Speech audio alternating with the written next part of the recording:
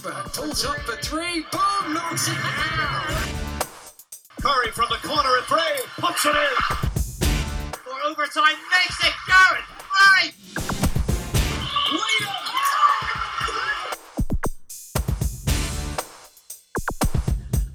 Warm welcome from me, Mark Woods, to the latest edition of the MVP Cast, brought to you as ever in association with our good friends at Total Environmental Compliance. Check out their consultancy services for a whole gamut of environmental issues at tecompliance.co.uk. Of course, we are available across a wide range of podcast platforms as well as YouTube. We're also on Amazon Music Podcasts as well. If you like us, please hit the subscribe button. Please give us a review. It really helps in both ways. You will not miss an episode. Now, our guest this time is, well, he's not quite a Greek freak. He's more a high flyer. He's the former BBL Coach of the Year who's gearing up for, well, what we're told will be the start of the season next week. Andreas Kapoulas of Bristol Flyers. Welcome to the MVP Cast. Hi, Mark. Thank you for having me. We are, as we chat, 8 days away from the start of the BBL season. If you're a betting man, I'm not sure you are. Being Greek, you probably are. Are we going to start on time? That's a very good question. And no one really knows that, I think. We're preparing for it. We're hoping that we'll be able to get things going. I think we just need to see how things progress the next few days. But it's not very clear cut. I mean, the government has said that they're looking to support it, and I think it's just kind of getting things confirmed from the league and officially come out with fixtures and say we're starting. But we're certainly hoping that we can start at the end of this month. And as you say, it's like 8 days away or so.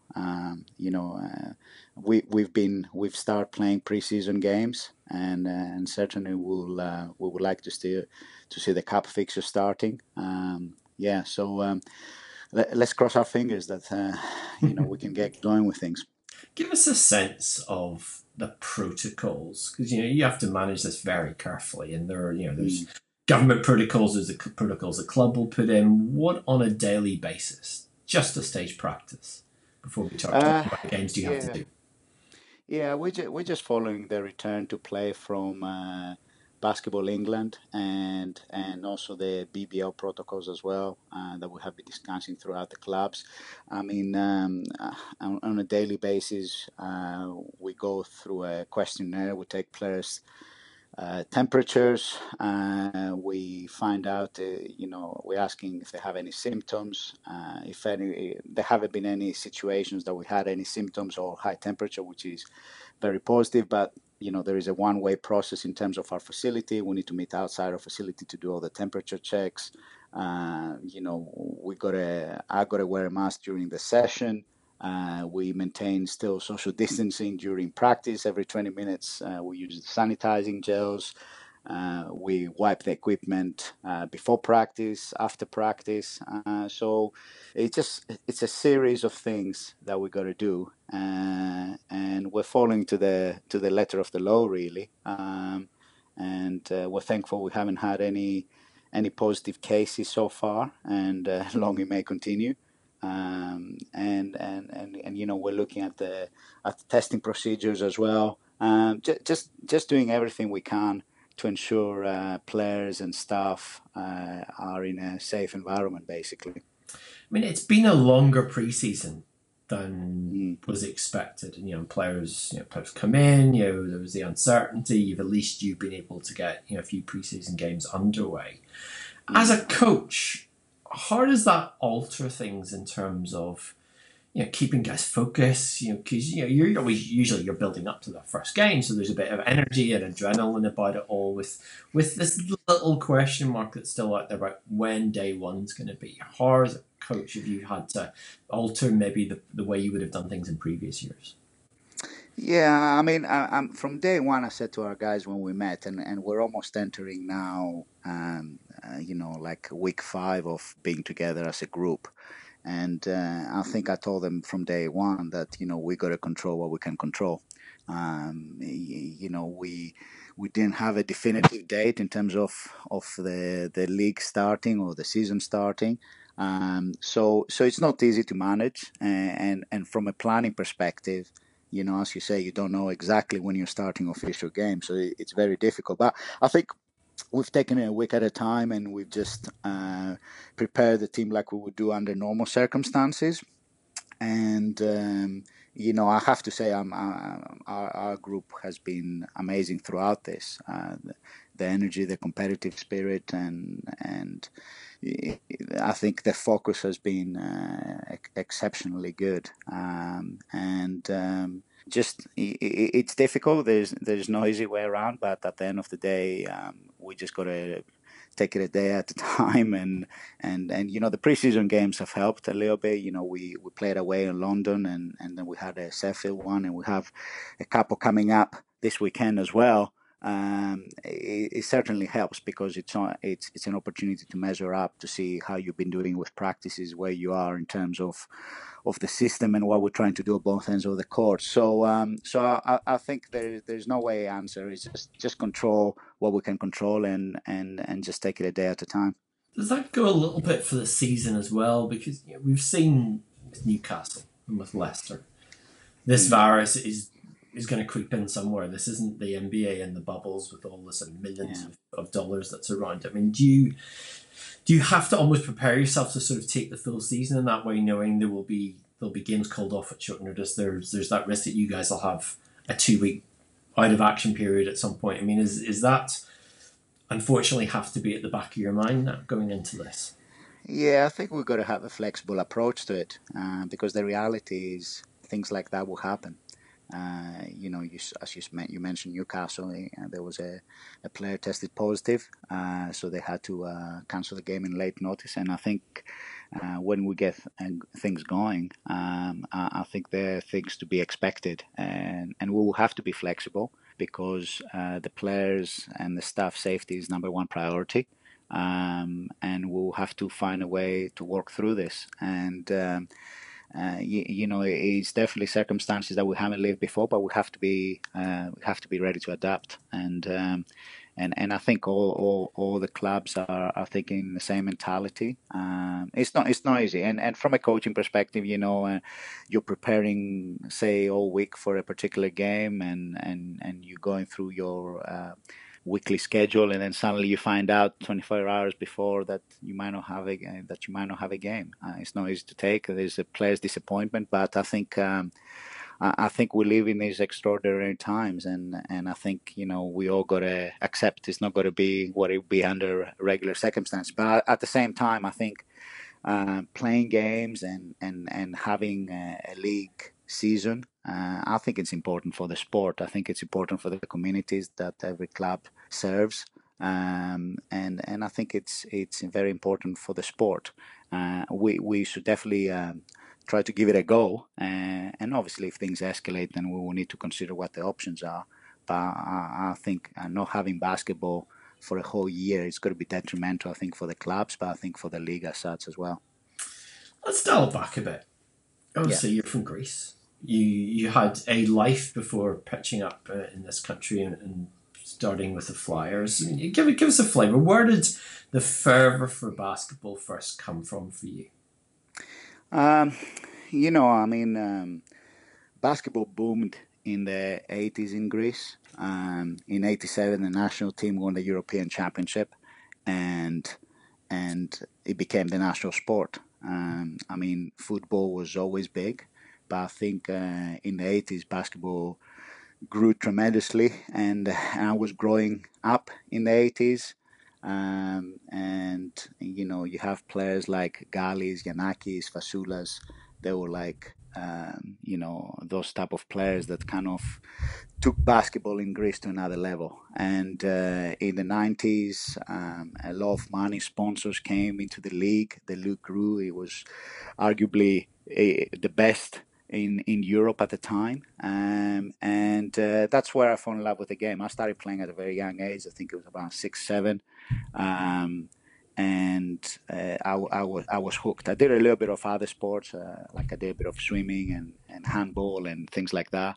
But from the get-go, basketball captured my interest, and I just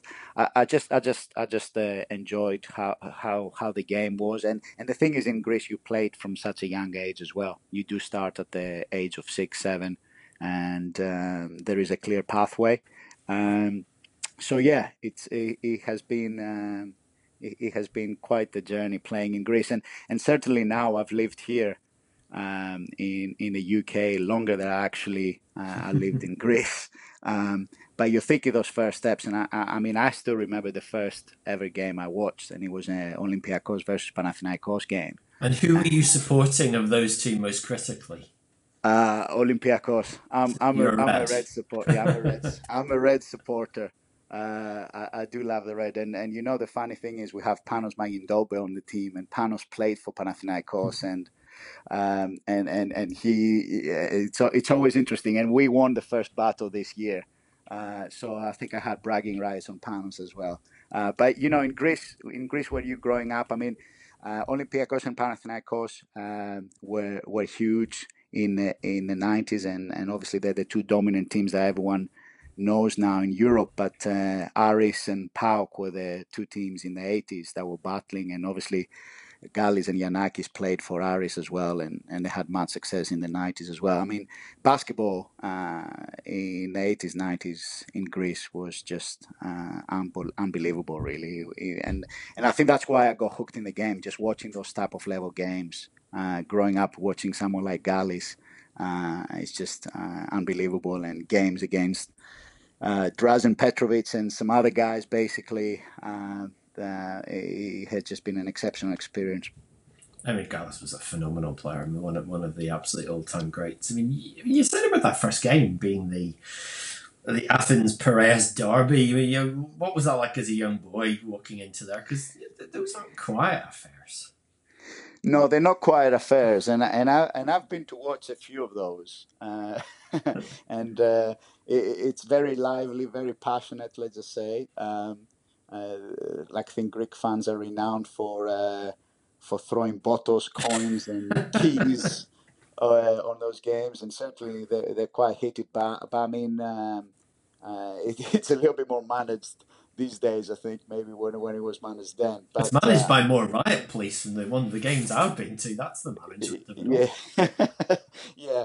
I think the interesting thing is those games. As a fan, is one thing experience, but when you ask players that have played for those teams what it has been like to play against each other, I mean, they will tell you it's an experience of a lifetime. I think you know there is all the derbies like the Real Madrid versus Barcelona, and you know you can talk in the States when University of North Carolina when they're playing Duke, but the Olympiacos Panathinaikos game, I mean, it's just a completely different experience.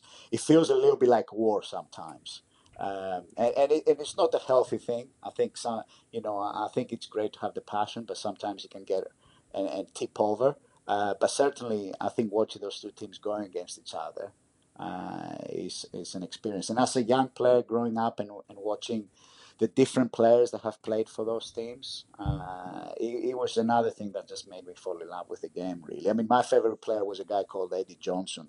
Um, he played only for 1 year in Olympiacos, and obviously I think he was sixth man of the year in the NBA.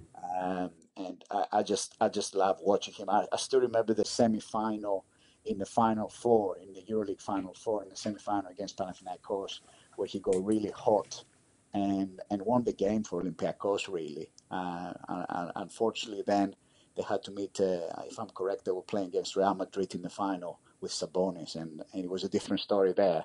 But certainly, I mean, those games, I have so many memories of them. Your playing days. I mean, how we only get little fleeting glimpses of your playing past, but give us a sort of sense of the level and the development of yourself as a player.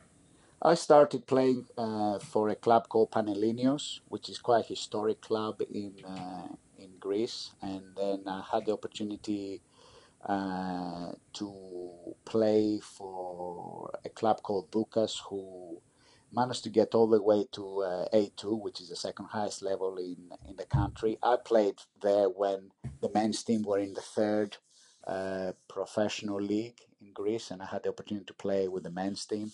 I was involved a little bit with the Greek national teams in terms of selection squads. And yeah, it was just, I think as a player, I think I was always hard nosed, very, defensive minded.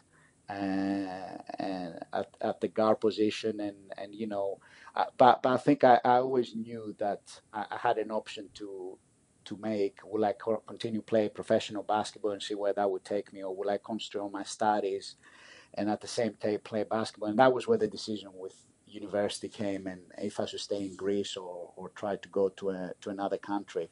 I think it was. I had some great coaches. I think one of my coaches was at the time was the leading scorer in the A2. I think as a junior he was averaging 50 points a game. There's some stories about him. So I think I have a lot of great memories of things like that. But you know what? It feels quite a long time ago now. I started coaching in my 20s, in my early 20s. So I think my playing days feel like a long time ago. But certainly, I grew up. My generation of the 80s. There were players that came through the system, players like Diamantopoulos and Fotis, who played for clubs like Panathinaikos and Olympiakos. So I was privileged to be in a generation that was inspired by the growth of the game and with the national team having success. So I'm privileged to say that I have played against some of the guys that have made a name in Greek basketball. And it was certainly a great experience. We talk a lot about systems and development of systems. And we've talked in this podcast with people who have been in the Spanish system, like Dan Clark, or been through France, etc. We don't really talk a lot about Greece. But the talent production line has been very formidable over the years. What works well in Greece that we should learn from? Well, the thing is, as well, the first thing I have to say is the access to facilities is much easier to what it is in the UK. As a junior, some of our games would take place outdoors, even in the winter. So some of our practices will be outdoors and winter time as well. So you have a lot more access to facility, and the outdoor courts really help that aspect. And you play basketball from a really young age because it is the national sport. Football, basketball competes with football, but it is the national sport. So in terms of the pathway, there is a junior system where you can start playing competitive games from a young age, and that really helps. And also the junior games don't necessarily clash with the senior games. So you have opportunities where you play junior games midweek, and then you have also the opportunity to play with your senior team on the weekends. Now, that was certainly the case when I was growing up. And we would train, I would have weeks where I would train 4 or 5 times and play a couple of games. And also basketball is always on TV. Either midweek, some European games, like when I was growing up, the Corets Cup and obviously the EuroLeague and things like that. But also, like, you will see some really high level basketball all weekends as well. And I think all those things, Greek players are very well known for their tactical understanding. I think that's one thing that always is talked about by Greek coaches. And I think it's just because they play the game from such a young age. And also there's so many opportunities to watch basketball. And certainly that's not the case in the UK. Most players would train as juniors maybe a couple of times a week.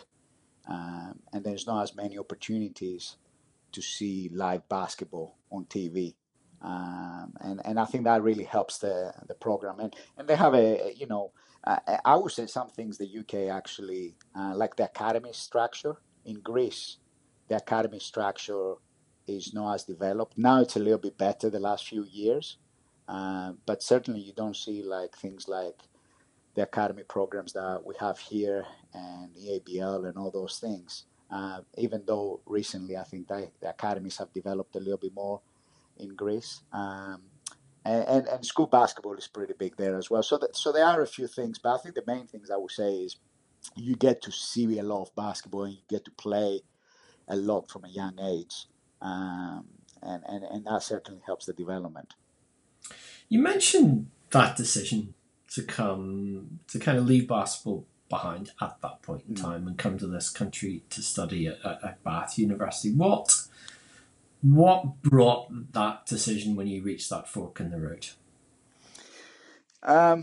I think my father had a lot to do with it. You're wasting your life, son. Do something. Yeah. My father had a lot to do with it. I think, and I'm very grateful for it because sometimes growing up you need that direction really. And my father had the opportunity to study here in the UK. He did his master's in London, and he did economics. And he always encouraged me to look at that field. From a basketball perspective, growing up, I obviously wanted to see if I can play professionally and how, what type of level I can reach. But at the same time, I think I heard his advice, and I think he always had a very high appreciation for his time in London. And I have to say, it was the best decision that I had taken to come to the University of Bath and study economics. Not even just from the educational side of things, even just learning, being a little bit more independent at the age of 18. And in Greece, the Greek families, you get very well looked after. And I think being more independent and learning from mistakes a little bit more, that really helped me as a person. And the education, I had the University of Bath. I was very lucky to be able to secure a place, and at the time the economics department was one of the best in the country. I think it still is, and it was a great experience. And I was able to carry on. The funny thing is, I never thought about it. One of my worries is, will I be able to carry on playing basketball? But I found a very good structure at the university. I was able to combine my studies and play basketball. And I enjoyed so much that I stayed for a few years, carrying on to do a master's degree in economics, and then doing a PhD and with my subject in economics of sport. So obviously I really enjoyed my university experience. I wanted to make it last as long as possible. Because I was thinking about this, and I think I've occasionally called you Coach K and TV commentary. This season I'm going to start calling you Dr. K.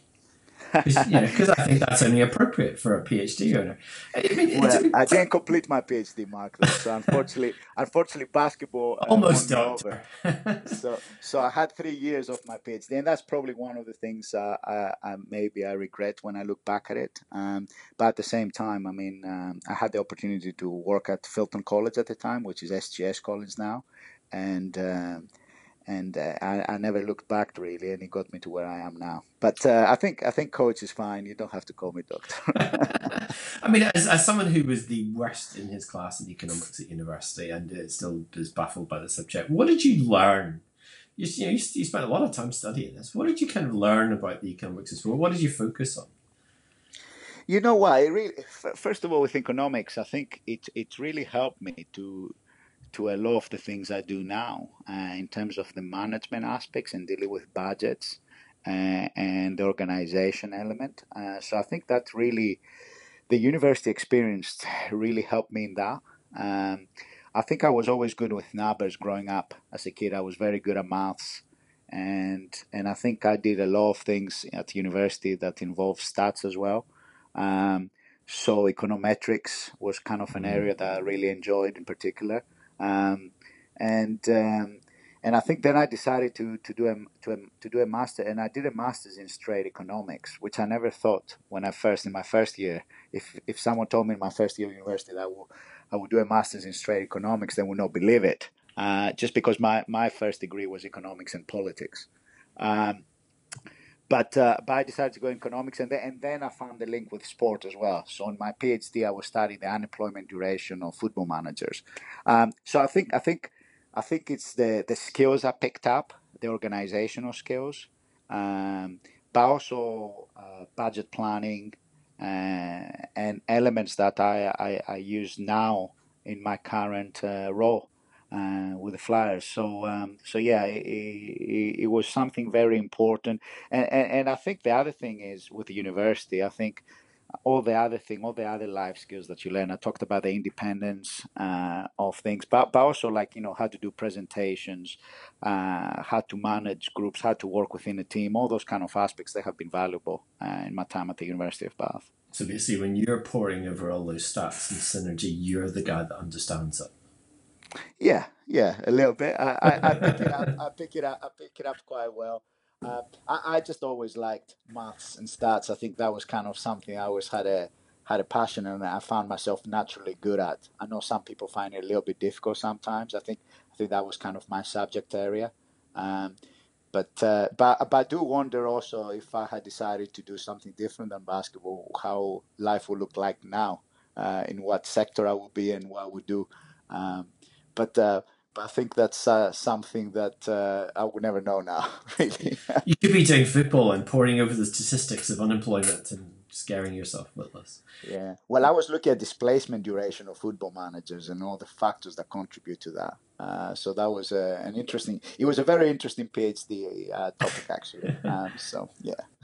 Before I want to talk about Bristol, I mean, the kind of educational link of coaching is you did your FIBA certificate and the coaching certificate. I mean, there's always variability in different sports about the value of coaching education. I've spoken to NBA coaches that don't see the value in it at all. I've spoken to high-level European coaches that rave about it. What was your experience of going through a formal coaching learning process? It was valuable. I think with the FACC, it was first of all great to be around some of the most experienced coaches of the game, coaches like Lasso and Pesic, and watch their lectures and ask questions and learn from them, and then had to prepare different projects and do presentations. So that aspect is very valuable, and I think it helped me pick up things along the way, learn from some of the best, learn from their experience. So I think it's certainly that all of us coaches have to go through because we learn every day, and I think the transition from a player to a coach is certainly not an easy one. And I think going through the qualifications, and you got to learn through your mistakes. And I a lot in my coach career, I have learned through my mistakes. I never had really where I was working as an assistant coach. I learned from someone. Some coaches have had the opportunity to learn as an assistant coach. I have been in a head coaching position from the get-go, and certainly having that qualification like the FECC and speak to other coaches, network with other coaches, learn from some of the greatest minds in the game has been valuable, really, and it has helped my development. Do you have to constantly, as a coach, be a kind of, as you maybe say, a magpie of trying to go out there and constantly steal? I know everyone coach steals from one another. Do you have to kind of have a process by which you go, right, I'm looking at that offense, I need to borrow that, I need to, I'm listening to Pesic or Obradovic talking about something, I need to write that down and use it my own way? I mean, is it a constant stream of stealing grid ideas that you can use? Yeah, I think, as a young coach, you see Obradovic is coaching like that way, so I must coach that way.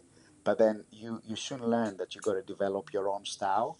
And the thing with it now, there's so much information out there. I mean, Twitter and, clinics, webinars at the moment going on, all those kind of things through Zoom calls. And I think you just got to pick what fits you, your personality. I think sometimes as a young coach, you're looking, oh, this looks great, oh, this looks great, but it might not necessarily fit in your philosophy. So I think it's about developing your philosophy as a coach. And we all steal from each other. I mean, that's the reality of it. And some of the greatest minds, they had to learn, those things. In coaching, there are not as many innovators, I think, these days. I think you pick things up from other people and you adapt them to your system. I think that's kind of part of the process. And there's no blueprint to it either, I think you gotta what's comfortable with you, with your personality and your philosophy, and there's so many different ways to play the game as well. Is there anyone that's really influenced you? You would say that maybe, I don't know if it's a nugget of wisdom or one coach that you thought that's my baseline to kind of build around and grow out of. Yeah, I think my junior coaches in Greece. I was very lucky. I had, then there got to be names that people would never have heard of necessarily, but I was very blessed to have some really good coaches, and I think that has been valuable.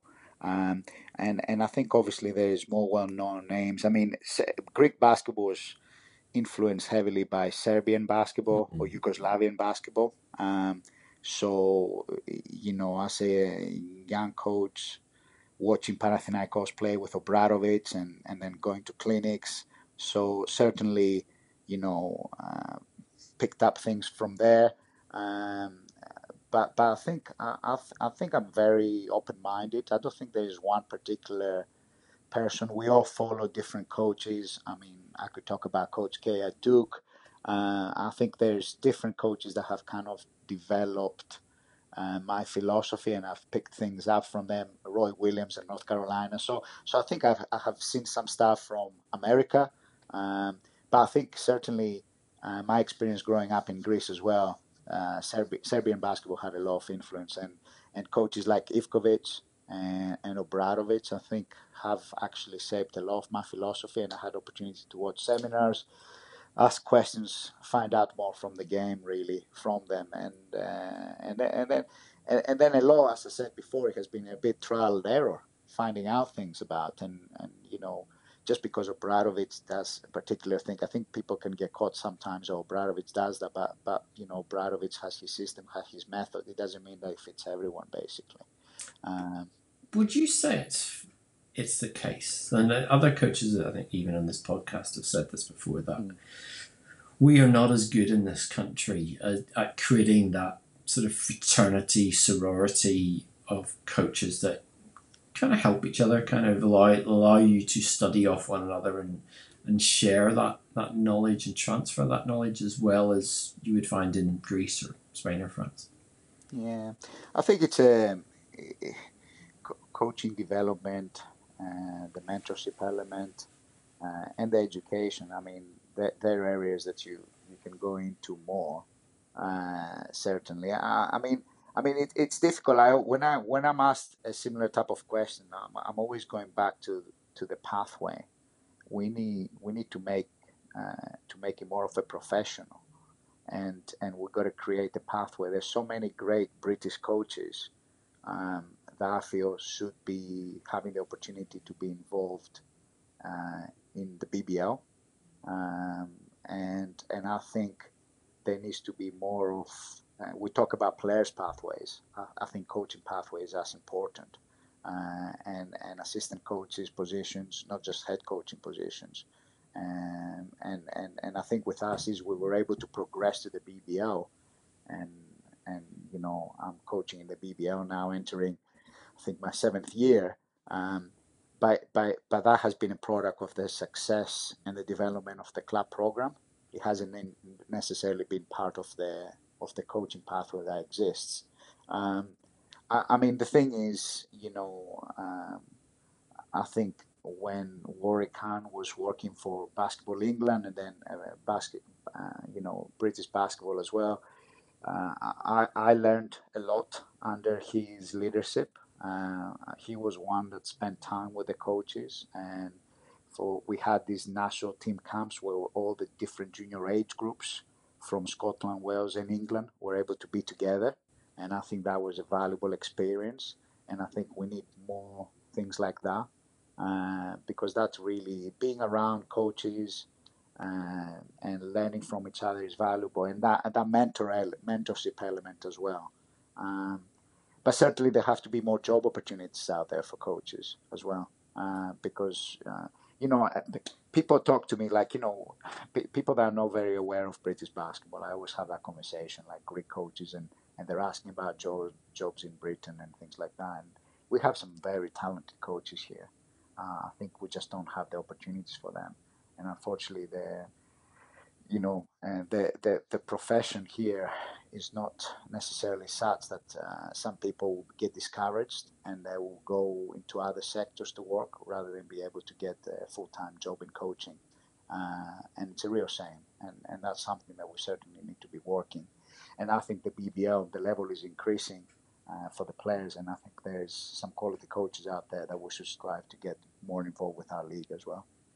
You've had this great journey that's been in tandem with Bristol. Well, it's the Academy Flyers and now the Flyers from Division 2 and then the NBL to the BBL.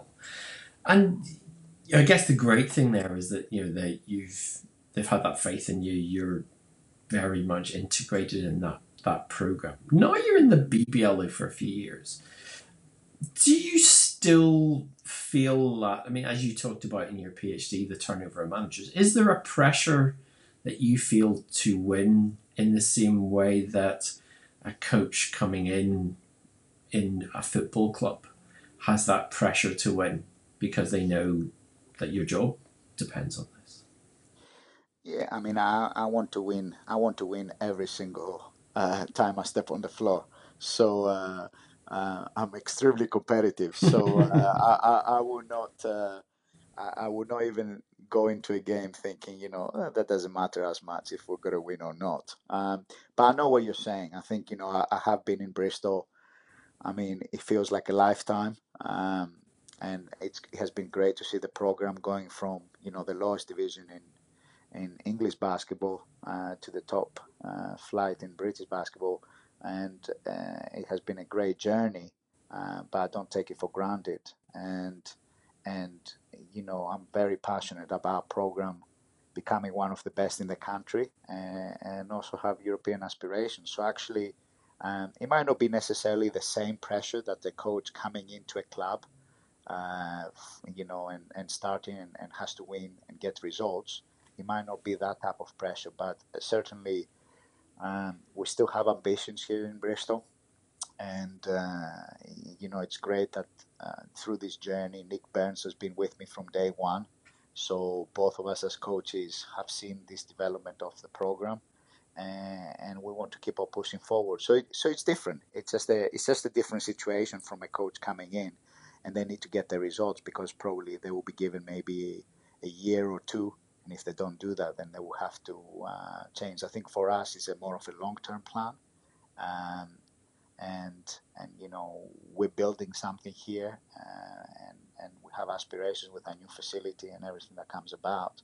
So I think it's a different type of pressure, and I think I'm sometimes I might be a little bit more invested, if you want to call it, because this is not just a job for me. This is my life. This has been the last 16, 17 years of my life, basically.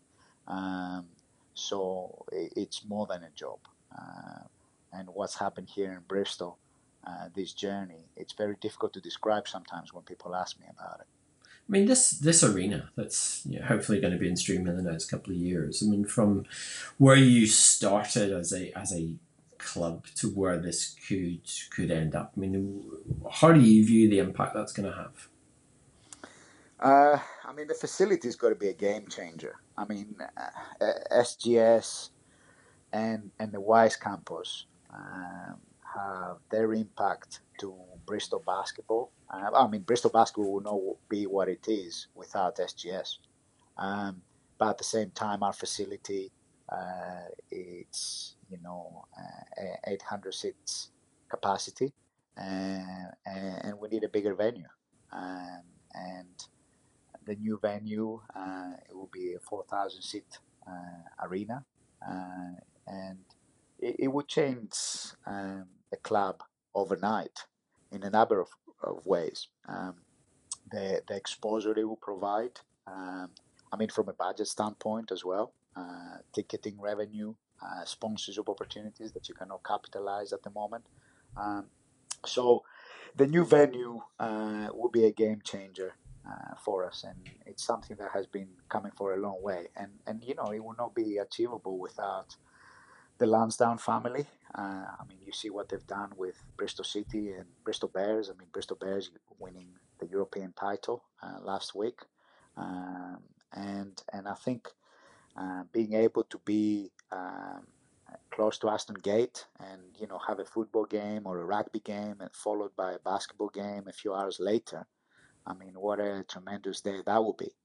So I think it's great for basketball in Bristol and the opportunities it will offer. But I think it's part of this big Bristol sport family that we're part of as well. So it will transform the club in a lot of ways. And SGS will always be at its heart because it's the academy program, the junior program there. But to have a much bigger facility will certainly help with the aspirations that we have domestically and in Europe as well. Bristol Sport, I mean, its main benefactor, as you mentioned, the Lansdowne family, Stephen Lansdowne in particular. I mean, give us a flavour, how much do you interact with him? How much does he share his ambitions, mission with you? What's the kind of relationship like there? I think just we work very close with the family. With his son John deals with the day-to-day running.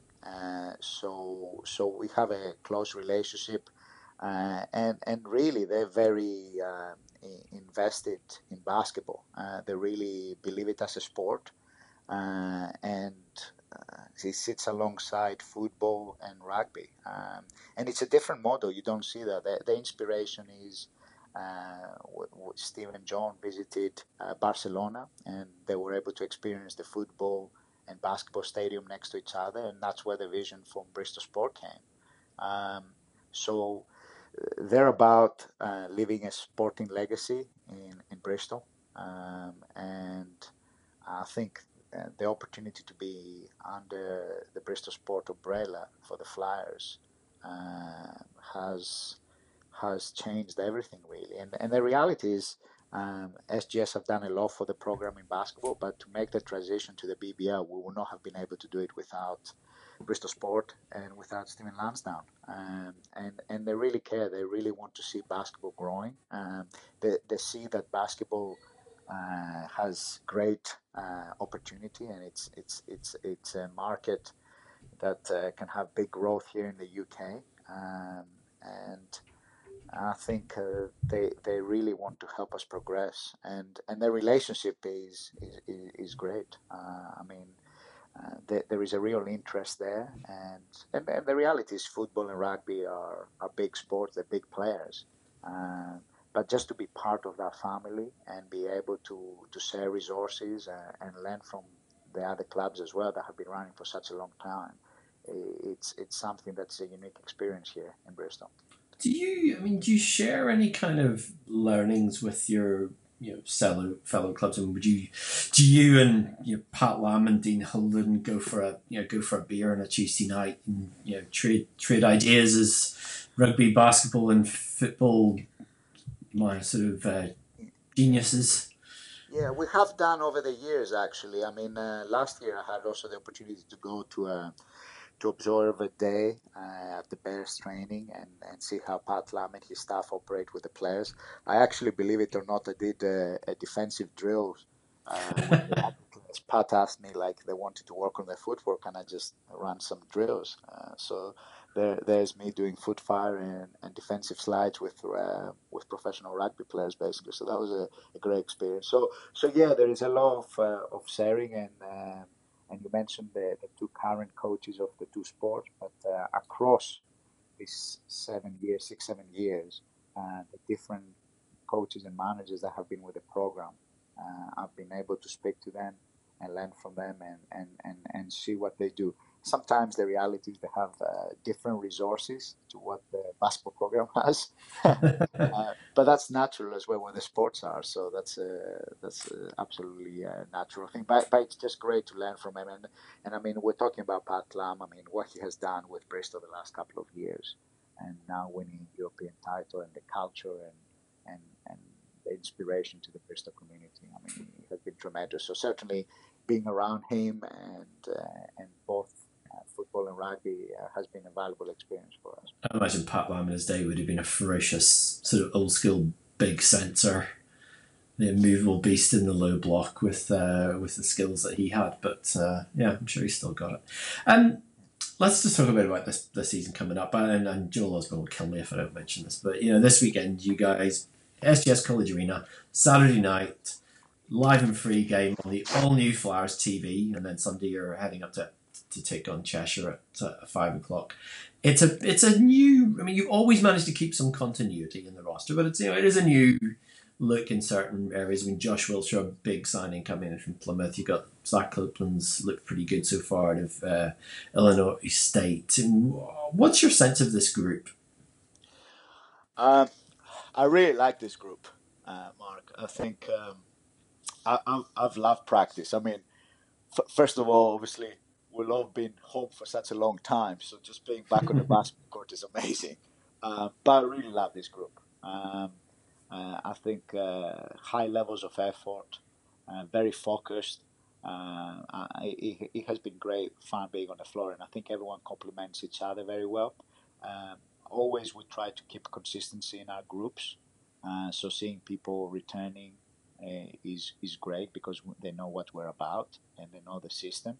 And then just adding some new players that will really help us elevate. So it has been great. And I said to them, we finished practice, and I said to them today, I'm really looking forward to the weekend, 2 games, an opportunity to see us on the floor. And I think what we have here is we have the development of players over years as well. Like someone like Danny Dozzi, our captain, he's been with us now. This is year 6 for him, and to see how he has developed his game and where he is, and how we do things, I think that's also another great thing about the program, really. And I think goes back to what you asked me before about if the pressure of winning, and if you're a coach coming in straight away or someone that has been here for a while. I think what we have developed here in our time in the BBL, and the consistency that we have had through the group by also adding different components to it. And you talked about Zach Copeland, and we brought Liam Davis, and obviously Josh Wiltshire, who hasn't played yet in preseason, but he's going to be a tremendous addition for us as well. I'm really excited about the group that we have, and hopefully we can get going with our season very soon, so we can put that team on the floor. I mean, it's an incredibly. Normally this time of year, I'm sitting down, I'm kind of mulling over pre-season previews and predictions and stuff, and I've seen a few out there. Utter nonsense. You can't tell what anyone's doing because hardly anyone's played. People are bringing in rosters late. A few teams may not be bringing in the players that they said they were going to be. But you've kind of played 2 teams that are a bit more settled in Sheffield and London. So I mean, what's your sense of how competitive this league will be and what your potential? Or are you finding this as an impossible question as the rest of us? No, I think, it is difficult to say because there is plenty of uncertainties. However, going into this season, all clubs seem to be making good signings and adding more depth to their roster. So I think under normal circumstances, we'll be heading to what will be, I would think, one of the most competitive seasons in the BBL. And every year we've been in the BBL, I think the level has got better and better. And I think this year will have been very interesting under normal circumstances to see how things will shape up. But certainly, we played against London and Sheffield. Sheffield, have a combination of a core group that has been there for a while and a couple of additions, and they look very strong this year. London Lions, when we play them, they didn't have people like Justin playing for them, so they have a lot of depth as well. Um, I think if we can get underway, and everyone has the players that have signed, I think it could be a very very exciting season for the league. But it's difficult to kind of make predictions. There's a lot of uncertainties out there. Um, Certainly, I really like our group, and I think we can do well this year. But I think every coach, if you ask them, they will say that for their team. I think at this point of the season. So, but there's there's plenty of uncertainties to go about. But certainly, I think if we can get things underway, I think it will be a very competitive year. I mean, given the result against London and given the fact they were below full strength, do you see them being beatable? I mean, obviously, maybe in a one-off game occasionally, but do you see them as a team that's going to sweep? It's a difficult question. I mean, at the end of the day, you can only play 5 at one time. So there's a lot of things coming into it, really. It's the chemistry of the group and how they're going to be able to handle different things through the course of the year. I know everyone is talking about them being the favorite, and on paper they are. I mean, they're so deep. They have a lot of quality. But it's difficult to call at this point. I think a lot of things happen through the course of the season, and certainly if you were to put it on paper on the talent that they have, they're the best that the BBL team has ever seen. I mean, you could argue they have enough talent for 2 teams in the league. They've probably got enough budget for 2 teams, but that's a different matter. Yeah. So I think they're very talented, but I think you cannot call it right now. I mean, there's so many quality teams, and I think you can only play 5 players at a time. So and it comes down to what the other teams will do as well and how they will gel. So, but certainly they look strong, and they're not going to be a tough match, home or away. They're not going to be easy to play. There's going to be a few challenges that you'll have to deal with. Let's get out of here in this one. You talked about trying to explore your potential in basketball and potential in life at this point in time. And Nick Nurse, our old chum, will be a guest on the show in the next couple of weeks. But he was talking to me about the journey and the fact that this league has produced coaches that have gone somewhere, which is as part of that pathway. As you sit here now, and you're sort of still early-ish stage of a career, where do you want to go with this? Very good question. It's very difficult to say, where you're going to be in 5 years, 10 years time, all those things. I'm enjoying the moment. I feel my job in Bristol is far from over. I think I want to see where this club is going to be in the next few years. And I mean, Nick Nurse, his journey has been unbelievable, right? It's what dreams are made of. But he's made it possible with his hard work. And I think it's very difficult to say.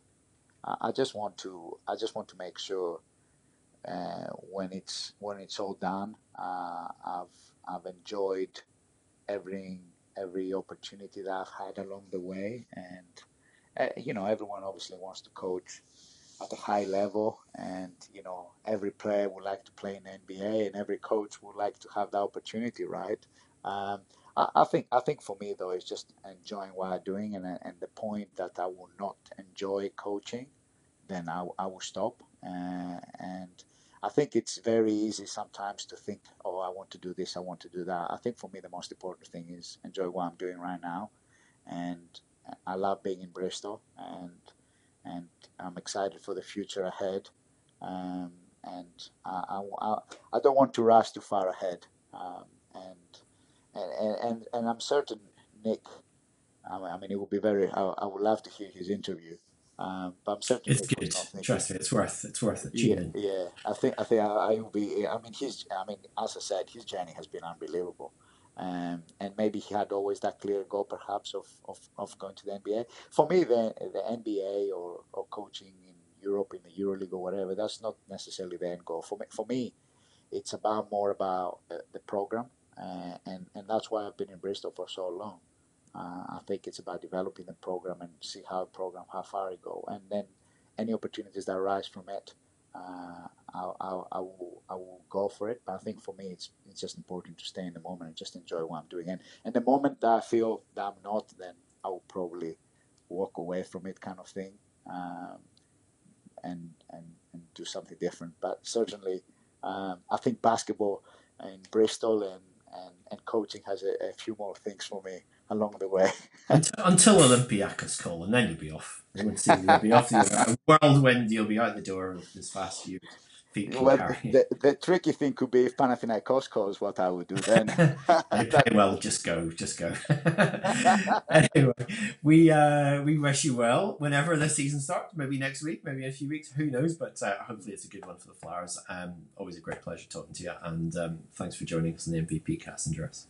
It has been a pleasure, Mark. Thank you very much for having me. Thank you. That is it for this edition of the MVP Cast, brought to you with our sponsors at Total Environmental Compliance. Search for them, Google, or give them a follow on social media at TU Compliance Limited. You can, of course, get all our previous editions at mvp247.com or subscribe via your preferred podcast provider. Or if you want to reach me, get me on Twitter at Mark Ripple. Another edition of the MVP Cast coming very soon.